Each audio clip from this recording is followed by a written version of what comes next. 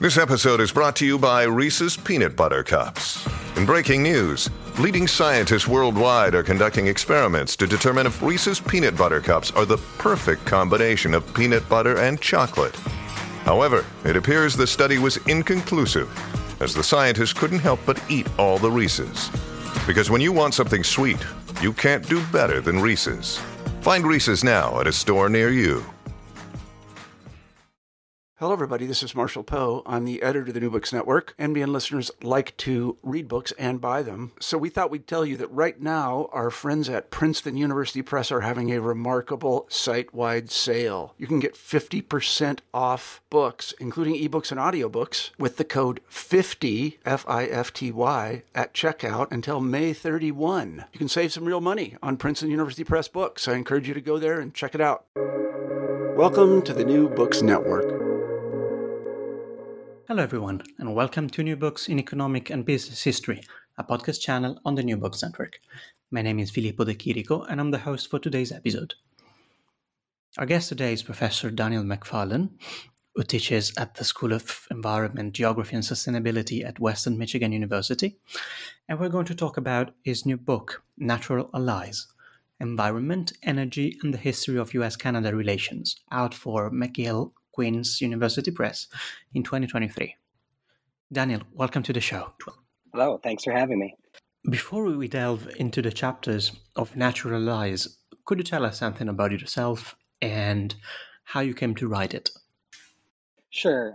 So I'm an associate professor in the School of Environment, Geography and Sustainability at Western Michigan University. So I teach environmental and water policy, sustainability, climate change, things like that. But my actual PhD is in environmental history, and for what it's worth, I'm Canadian and did all my schooling in Canada, and now I teach in the United States, which is partly what informs this book. That history of the two sides. But the book is very much an outgrowth of the previous books I've written or edited, because the very first book I did based on my PhD dissertation was on the history of the St. Lawrence Seaway and Power Project, so a joint project between the U.S. and Canada. That led to a book on the joint U.S.-Canadian manipulation of Niagara Falls for energy, as well as to try to retain and reshape the falls for aesthetic beauty.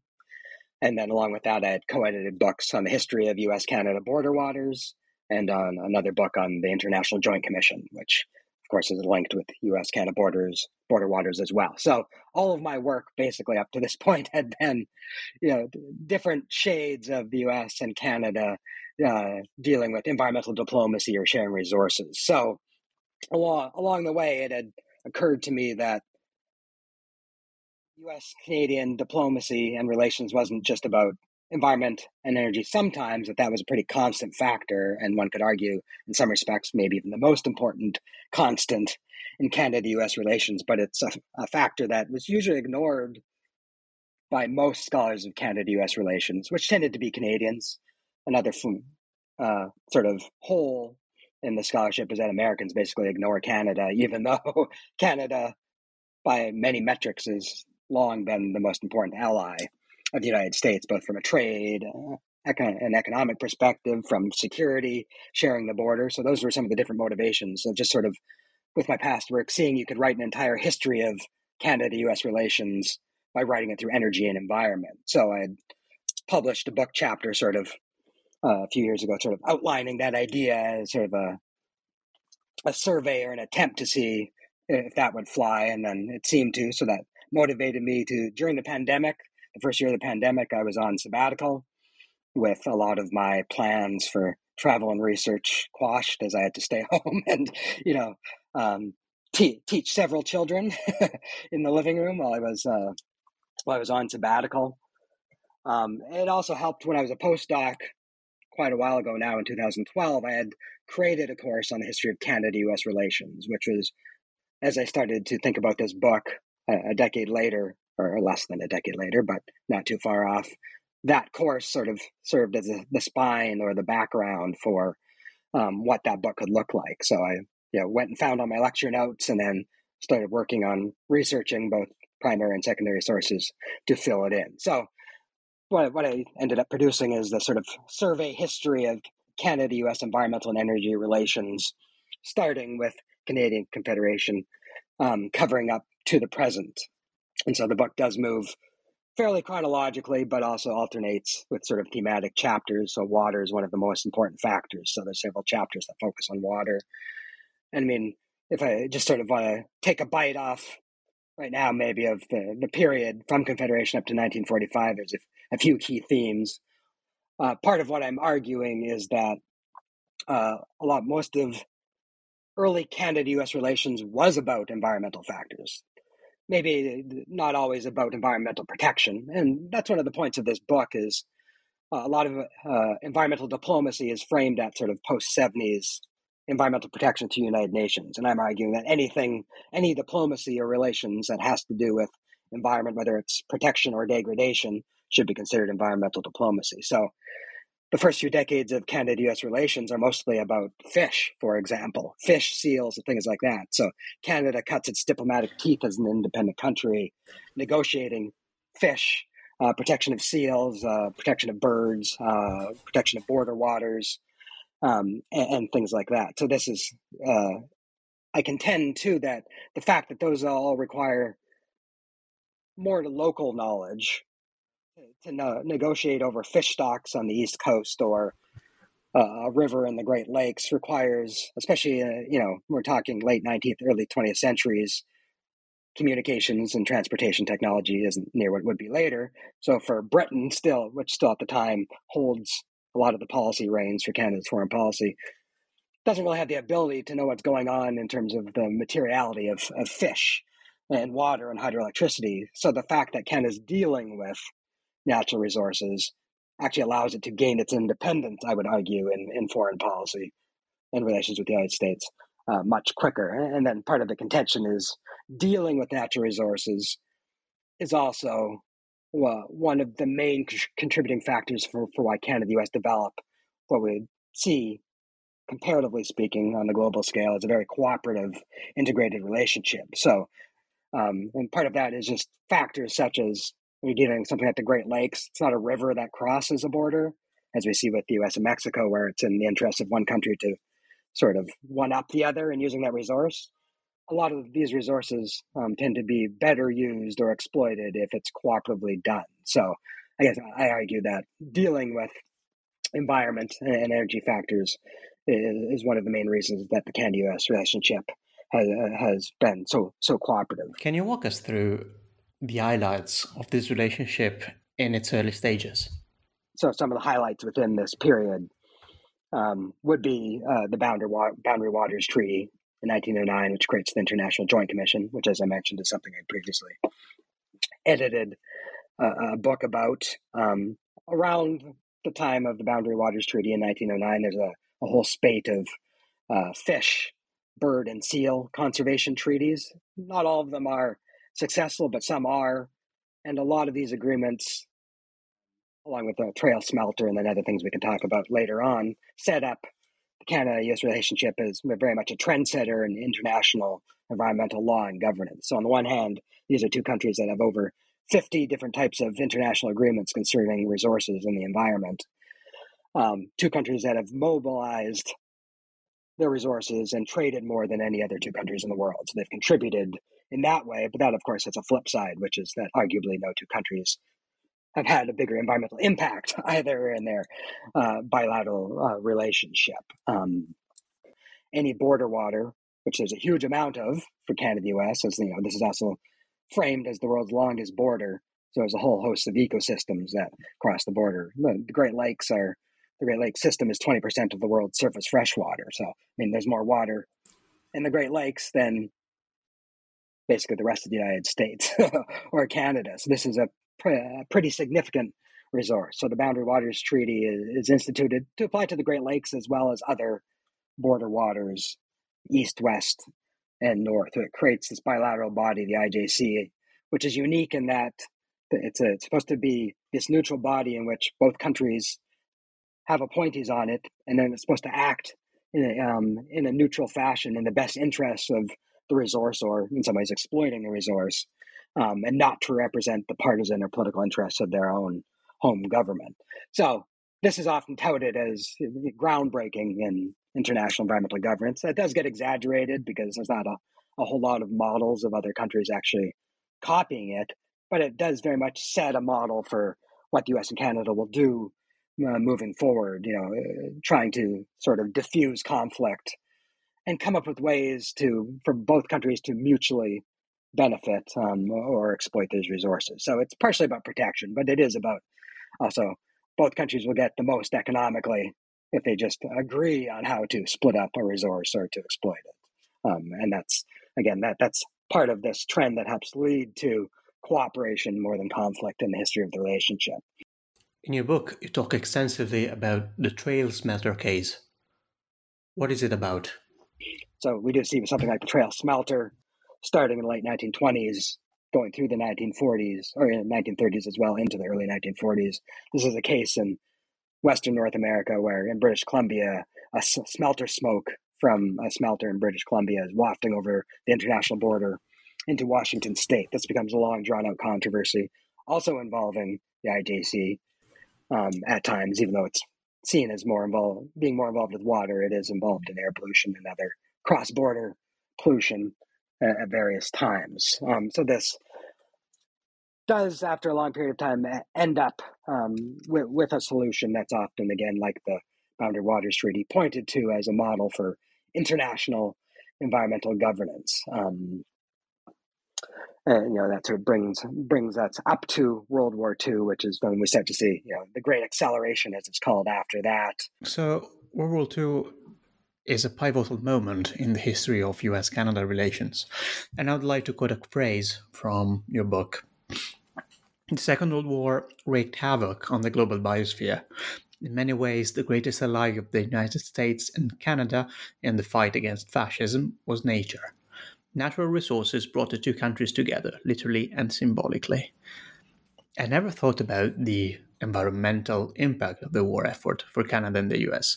Can you tell us something about it?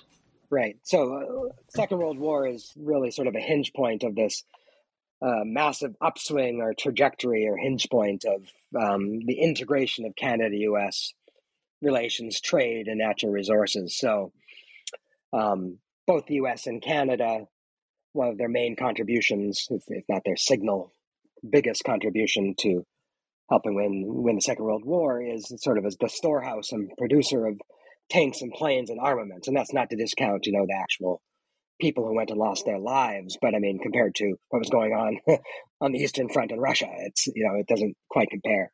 But so it's the material benefits of the war that are so instrumental in that sense. And that's very much the product of US and Canada erasing their border to a great extent during the war. So they sign, different defense production sharing agreements and things like this, Hyde Park agreements to ignore the border as much as possible, get the free flow of resources. So if we're talking tanks, planes, nuclear weapons, uranium from Canada, aluminum from Canada, hydroelectricity from Canada to smelt that and to create all the different minerals, armaments and things like that, because so much of this production is taking place in the border region, in the Great Lakes area, with resources going back and forth. We have the U.S. moving into the northern part of the continent, and Canada sharing, roads, pipelines, bases, all these things to protect the northern part of the continent. So, it's the Alcan military highway, Canal pipeline, things like that. So we start to see this trajectory of integration and removal of the border, and that stays in place after the Second World War. And then we see the whole different suite of radar lines to detect incoming Soviet missiles, aircraft being built in Canada's north. So Canada, there's certainly sovereignty worries, but Canada is opening up very many aspects of its territory to the United States physically, as well as economically. So we start to see a big flow of American capital into, say, different sectors, oil and gas sector, things like that, into Canada. During the war, too, both U.S. and Canada led the globe in increasing hydroelectric output. And these are already countries leading the globe in hydroelectricity. And these earliest large projects, most of them take place on those border waters, Columbia River, and then in the Great Lakes, St. Lawrence region, as well as others on the East Coast and at different parts. So there's a lot of electricity integration going on. So those electricity networks and transmission networks, those intensify and proliferate in the early Cold War period as well, as this fossil fuel trade and pipelines. As I mentioned, at this time, it's still more the U.S. sending fossil fuels to Canada, including coal, but late 1940s, Canada starts to develop its own Western oil supply. So we start to see the first steps towards Canada becoming a major exporter of fossil fuels to the United States. And in fact, a major diplomatic issue over the few decades after World War II will be Canada trying to get, it's a two-pronged story. It's the U.S. capital and ownership coming into the Canadian fossil fuel industry, but then Canada also trying to export its fossil fuels and get agreements about that, or exceptions to American oil rules to allow Canadian fossil fuels to get in. So that becomes a major aspect of diplomacy, as do several punctuated issues in the early Cold War period that have to do with energy. So in 1950, the U.S. and Canada signed the Niagara River Diversion Treaty, which will clear the way for the massive expansion of hydroelectricity in the Niagara Falls area. Also in the 1950s, Canada and the U.S. finally signed an agreement on the St. Lawrence Seaway and Power Project, which will, St. Lawrence being the second largest river on the continent, allows the remaking of that for deep draft navigation, as well as building up hydroelectric capacity, including what will stand for several decades as the largest transborder hydroelectricity plant in the world. So both of those, the St. Lawrence and Niagara developments, went back almost 50 years. So there had been failed agreements in 1929, 1932, and 1941 to develop some of those resources. Most of the time, as U.S. Congress was blocking those treaties or agreements from happening. So both the St. Lawrence and Niagara, I call them punctuated diplomatic events, that these are top issues in Canada-U.S. relations. There's diplomats saying at the time in the 1950s that the Seaway is an even more vexing issue than the Korean War, for example, when it comes to Canada-U.S. relations. That speaks to these environmental and energy issues becoming the top of the diplomatic file as the major things influencing Canada-U.S. relations at the time. And we also start to see lots of other hydroelectric projects coming to fruition around this period. So Columbia River Treaty is a very obvious example, but there's also many other cases from east to west, as well as new agreements to export electricity back and forth. And then, as I've mentioned, the increasing amount of fossil fuels that's going across the border. Let's talk about hydropower. In your book, you have a chapter called Great Lake Issues, where you discuss some of the challenges that the US and Canada had to face building up their hydroelectric capacity. Can you tell us something about it?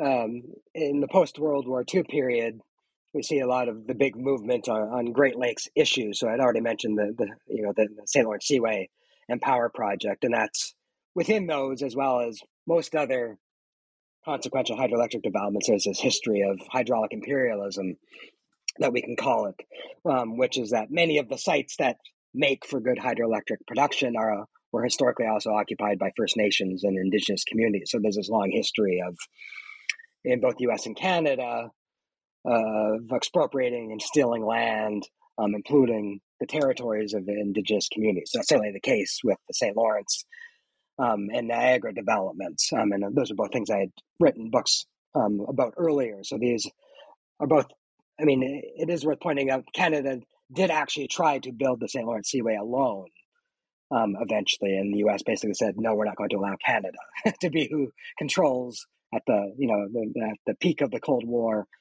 well, what foreign shipping can get into the heart of the continent. So there was this does point to some of the limits in U.S. Canadian environmental diplomacy, where as much as there's cooperation, there can be conflict. And the U.S. was saying this needs to be a joint project, and they figured out ways to stop Canada from proceeding alone until it became a joint project. But both countries were equally colonialist in the sense of what they're doing to Indigenous communities. So, in the case of the St. Lawrence, there's different Mohawk communities being directly impacted by the flooding, right? So we're talking 40,000 acres of land that get flooded as part of the hydroelectric project, which is going to displaced a lot of communities. In the Niagara case, the Tuscarora Indian Nation is what's being affected by the development of the hydroelectric power station on the New York State side. And then, pick a hydroelectric project, throw a dart at the different projects across the border, across the continent. There's a pretty good chance. Most of them were harming indigenous communities. Certainly that's the case with the Columbia River project that I mentioned. So, but all of this is, ultimately agreements to cooperate, to industrialize and develop the waters of the Great Lakes, St. Lawrence Basin, as well as other border waters. But a consequence of that, of course, is pollution. So within the same time period that they're accelerating all of this mass industrialization through these agreements, people are beginning to worry about ecological impacts of, the Great Lakes area.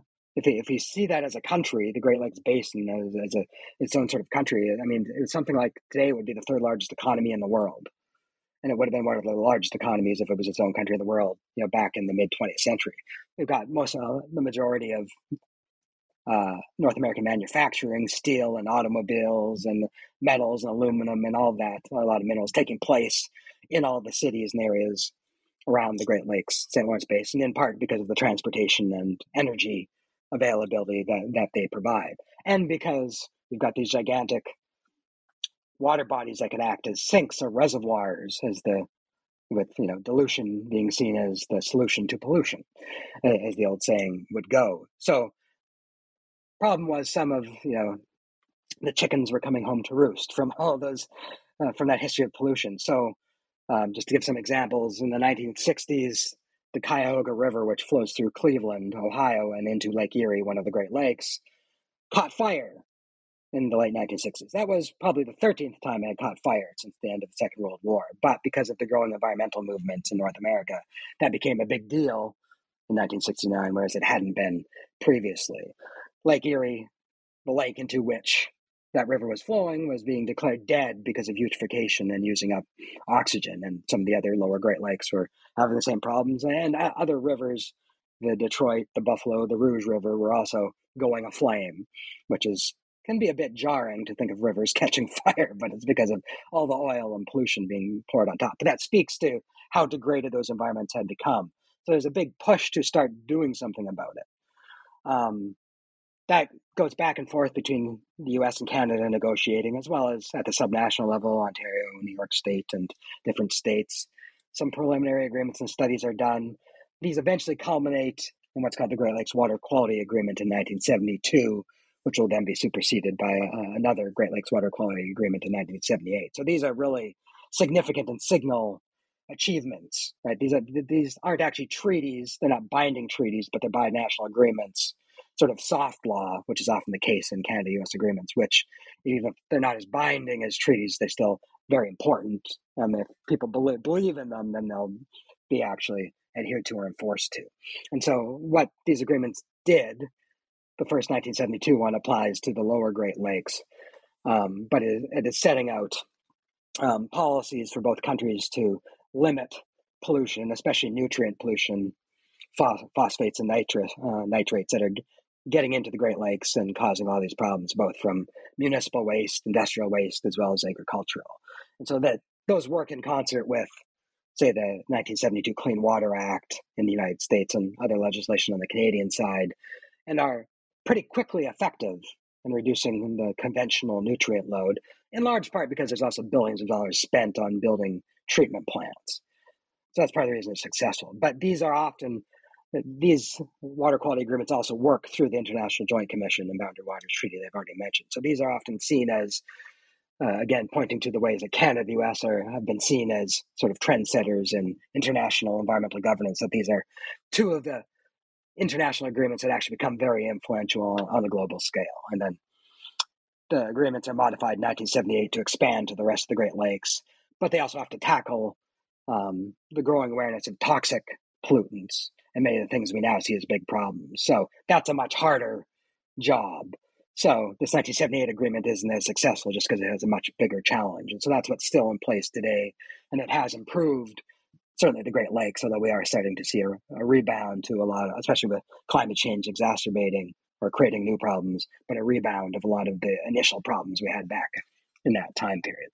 As you mentioned, with World War II, the border between Canada and the US dissolved in a way, and so American capital is allowed into Canada to develop new gas fields, new oil fields, and basically the whole fossil fuel industry.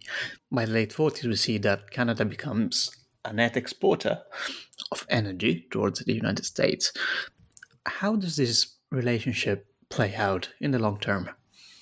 So, I mean, even in the late 19th century, we saw some of the first pipelines between Canada and the U.S. for natural gas and things like that. So there was a little bit of Canadian exporting from southern Ontario of natural gas over, say, to Detroit and Buffalo. But those supplies were used up pretty quickly. And it became more, for the first half of the 20th century, it was more the United States sending coal and gas to Canada. In 1941, a pipeline is built from Portland, Maine to Montreal to send oil, primarily non-North American oil, but nonetheless it's coming through the U.S. To Canada. So in the mid-20th century here, from the Canadian perspective, it's hydroelectricity is the bigger Canadian energy export. In fact, I would say Canada might now be a petro state. I call it a hydro state in the book, in that the hydroelectric industry shaped Canada's political economy and relationship with the U.S. to a pretty profound degree. But when you start to see the discovery of fossil fuel deposits on a large scale in Western Canada in the late 1940s, moving into the 1950s, Canada is now starting to return to exporting oil and natural gas to the United States. And now a lot of that industry, as I mentioned, is developed through Standard Oil and U.S. companies because they had the expertise, the technologies, and the capital. And I mean, this is a perennial debate in Canada. Do we want quicker economic development, say for oil, by bringing in Americans and giving up some sovereignty? So it's sort of do we want prosperity now versus sacrificing some sovereignty? So that's a perennial debate. And for the most part, Canada's chosen the bring in American capital and expertise or ownership in order for prosperity now. With the result, too, those tend to have a vested interest in sending, if they're American companies, sending that back to the United States. Now, so there's a nationalist movement in Canada that will be worried about that. Certainly, that tends more often to be a minority, more willing within the politicians and the elite and business classes. Most are willing to choose integration with the United States. One of the many things I learned reading your book is the story of the national energy program of the Pierre Trudeau government. Can you tell us something about it? Sure. So that's coming out of some of that nationalist response, because another surprising thing was, even in the 50s and 60s, Canada, a top issue between Canada and the U.S. becomes as the U.S. is trying to keep out foreign oil to protect its own producers. Canada is trying to negotiate exemptions because it wants to send its oil and natural and fossil fuels to the United States. So that becomes a big diplomatic issue of Canada trying to negotiate exemptions. So in many cases, even though sometimes we think of nowadays, I can be a Canadian nationalist too, sometimes seeing this integration with the U.S. as sort of a Faustian bargain for Canada. It's bringing prosperity, but what's being given up in the long term. But there is a strong nationalist response to this. But what is actually somewhat surprising is more often it was actually Canadian officials, diplomats, business leaders arguing for the U.S., please let in Canadian gas oil, trying to convince the Americans to let it in, rather than the Americans swooping in and saying, give us all your oil and gas. So there is some qualifications that need to be made to that. Nonetheless, it's generating a nationalist response. It's part of other factors, the Vietnam War, the U.S. Civil Rights Movement or lack thereof. Canada's really starting to go in its different direction, because as much as we think of Canada as more of a welfare state, social welfare state, the U.S. had more progressive policies up to the 1960s than had Canada in terms of social welfare and pensions. And so Canada, to oversimplify, seems to sort of make a choice towards it's going to differentiate itself from the United States. Let the United States can pay the bigger cost of protecting the continent, and that money, instead of being put into defense and armies, Canada can invest into social welfare state. So, I mean, it's a lot more complicated than that, but there sort of seems to be a choice of Canada wanting to continue to benefit from the U.S. umbrella, but also wanting to differentiate itself as a different type of country. So I think this reaction against the way energy is being used and traded is part of that. So this is where, again, as I was alluding to, we start seeing with the Pierre Trudeau government going into the 1960s, some reaction to, we've got the energy crises going on in the United States, OPEC embargoes, and those sorts of things. So Canada, after trying to negotiate exemptions under things like the mandatory oil import programs in the 1960s, is now in the 1970s starting to go a different direction and wanting to potentially keep some of the oil for itself and try to reduce American investment and ownership within the fossil fuel sector, as well as other sectors of the Canadian economy. So on the one hand, we have had the Auto Pact happening in the mid-1960s, increasing integration in that way. But that's sort of the end of maybe the 1970s or the end of this golden age of sort of unalloyed integration and trade without much resistance. And now we're starting to see back and forth with the 1970s, where Canada is looking at keeping some of its energy sources and reducing it to the United States rather than seeking out American markets for it. But that'll be something that'll go back and forth in ensuing decades. Correct me if I'm wrong, but it seems to me that this tendency, this willingness to preserve some form of Canadian autonomy in their relationship doesn't last very long. And I'm thinking about CUFTA, the first iteration of the Canadian-US Free Trade Agreement, which takes place in the late 80s. And speaking of this, I was wondering if you could talk about some of the border flows, not just in the realm of energy, but also other commodities. Right. So part of what Trudeau had tried to do in the 1970s was create, a nationalized fossil fuel company, Petro-Canada. And then 1980 is when it actually announces the National Energy Program, again, to try to increase domestic control over the fossil fuel industry and the Canadianization of fossil fuels and the ownership of the industry. But he himself had gone back and forth on increasing energy integration with the United States versus decreasing. And then that impulse towards increasing is picked up on by the government, one of the governments that follows the Trudeau period. So that's the Brian Mulroney Progressive Conservative. So he's very much an adherent to free trade, not only in fossil fuels, but in most things. So you get the Canada-US Free Trade Agreement, or CUFTA, in 1988, which across a whole range of minerals and natural goods and different types of resources, this is sort of entrenching a lot of what had been increasing throughout the Cold War period, and then it had gone backwards to some extent in certain sectors during the Trudeau government. So you start to see with this agreement in 1988, it's going to lead then to 1994 to North American Free Trade Agreement, which also includes Mexico.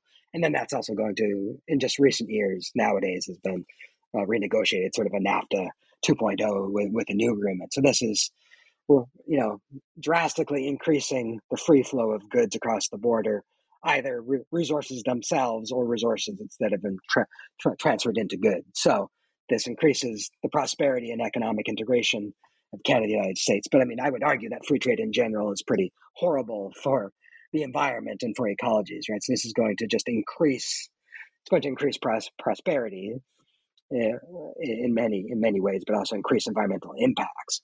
There's also other downsides. I think that's even some of the Trump movement, I think, is a reaction against free trade, And I'll admit I have, because of seeing the environmental impacts of it, even though I'm someone who was able to come into Canada under a NAFTA visa originally, it was easy for me to get a job in the United States because of that. So I'm a product of that. But I also have, a lot of reservations about what free trade does from an ecological, biodiversity, and climate perspective too. So these free trade agreements do also include some side agreements about environmental issues, because there are worries that it'll lead to that free trade in water, especially for the Great Lakes region, is a paramount concern. That once water becomes classified under these agreements as a commodity, then there'll be no legal way to stop the mass exportation of water, whether that's by tanker or by water, by pipe sending water to the U.S. Southwest or somewhere like that, which are of course undergoing water scarcity problems for much of this period. 1940s forward. In the post-World War II era, we also start to see air pollution becoming an issue in the Great Lakes basin, so especially from Michigan to Ontario, back and forth in the Sarnia, Port Huron region and the Detroit-Windsor region. So we've got a lot of, the Sarnia area is Canada's chemical valley, where a lot of petrochemicals are built right along a border or manufactured right along a border water. Detroit's a major, in the 1950s and 60s as the hub of the global auto industry, so a lot of production going on there. But so along with water pollution, you're seeing air pollution move across the border in both directions. So there starts to be complaints about that, bilateral studies and investigations. But that gets sort of, not much is done until the late 1970s, 1980s. So we start to see globally other worries, some of which transcend just U.S.-Canada diplomatic relationship, but some of the early seeds of climate change, the ozone layer, sort of international agreements about air, and also acid rain is becoming a big issue. And we can sort of fold that in here because in the 1980s, acid rain goes essentially from something no one had ever heard of to the top issue in all of Canada-U.S. relations by later in the 1980s. And so we see Canada-U and United States Air Quality Agreement get signed in 1991. So Canada and the Mulroney government had been pretty strong in trying to ink that agreement, in large part because it's a bigger problem on the U.S. side of the Great Lakes, especially air pollution moving northward into Canada, into Ontario. So Canada is very much pushing for some type of bilateral agreement, while other international agreements to address some of this are also taking place. But the Reagan government in the United States has, no interest in environmental regulation and is just not willing to go anywhere on that. They're not even necessarily, the president's not even necessarily buying into the basic science of acid rain or air pollution or climate change. Once George Bush Sr. replaces Reagan, then there's some quicker movement. So we do see a Canada-United States air quality agreement that echoes many aspects of the Great Lakes water quality agreements. One of the echoes being that this agreement is fairly successful in reducing the different pollutants, such as SO2, that are moving across the border. But part of the reason is, like the Great Lakes water quality agreements, because domestic legislation changes pollution outputs, and that investing of money and regulation is probably the big reason this international agreement is able to have a somewhat salient effect. But so acid rain is also reduced to a large degree. So again, these are pretty important issues. They're joining in, around the same time as some of these free trade agreements that we've talked about. There's also law of the sea issues that have been going on since the 1950s that have a bilateral angle to them, as well as pipelines.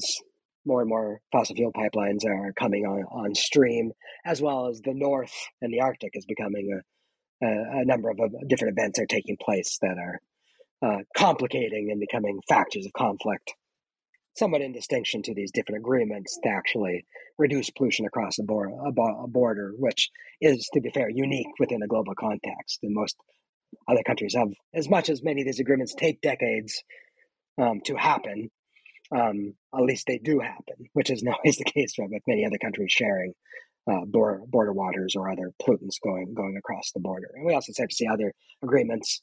We have fish agreements fish stop being the top bilateral issue like they had been in the late 19th century, early 20th century. But throughout the Cold War, there's a whole host of East Coast, West Coast, and Great Lakes fisheries agreements to try to conserve and sustain fish stocks. Often, again, with a motivation maybe for maximum sustainable yield, which is flawed in many cases, but at least environmental cooperation across the border is happening. Speaking of fish, you start your book with a quotation from Kissinger talking to his Canadian counterpart. And here a quote from your book. I hope you've not come to talk to me about the sex life of the salmon. And that's a funny story, but it also shows the different sets of priorities the two administrations had.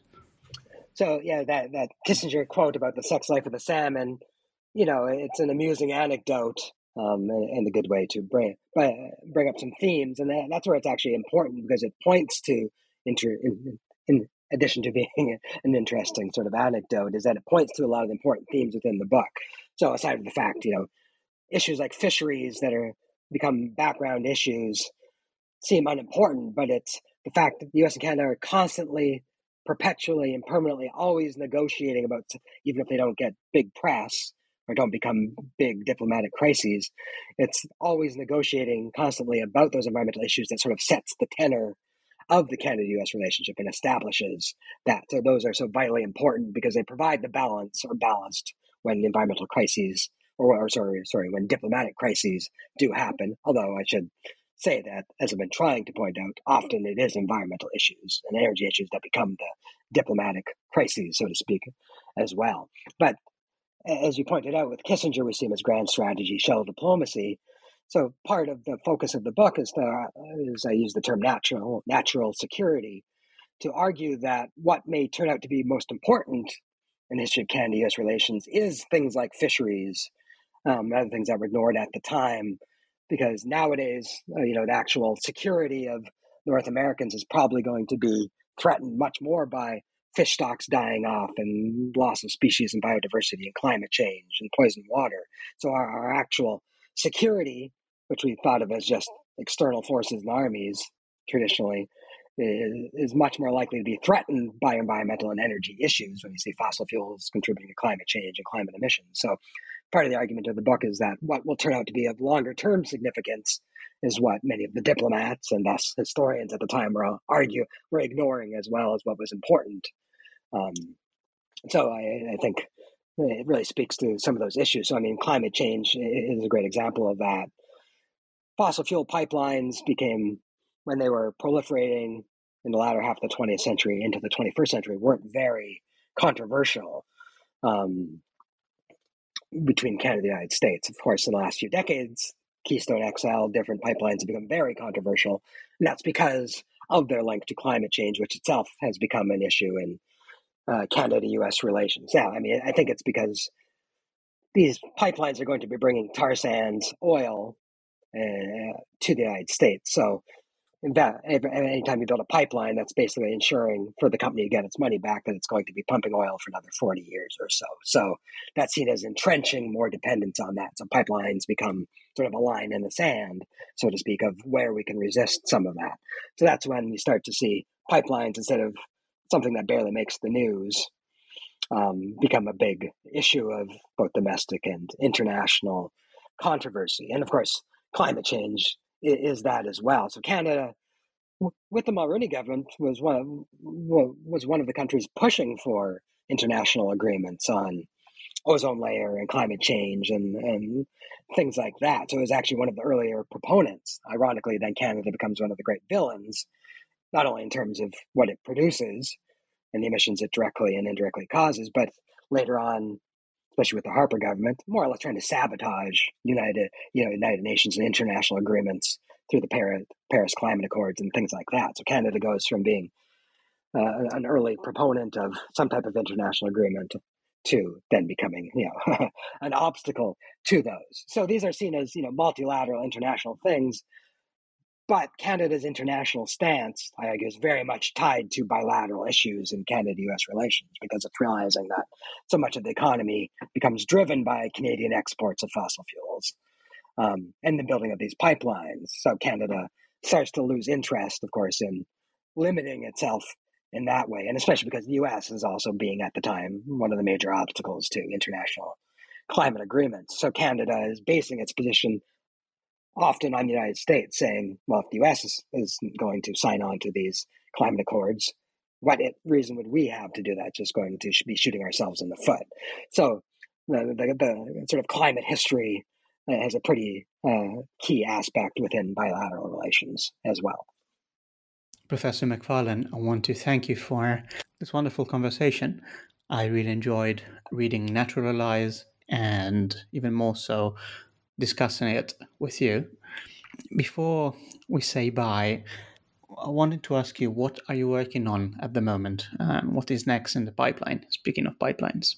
Right, I do, although this one actually does have some pipelines in it too, but the book that I'm just finishing and which will be released in, I believe, the first half of 2024, it's an environmental history of Lake Ontario. So again, it's carrying on the transborder themes of this book, but a deep dive into just one of the Great Lakes and how the transnational aspects, which includes fossil fuel pipelines, but also, Great Lakes water quality agreements, fisheries, all these other things that we've talked about, how that plays out within the context of one specific Great Lake.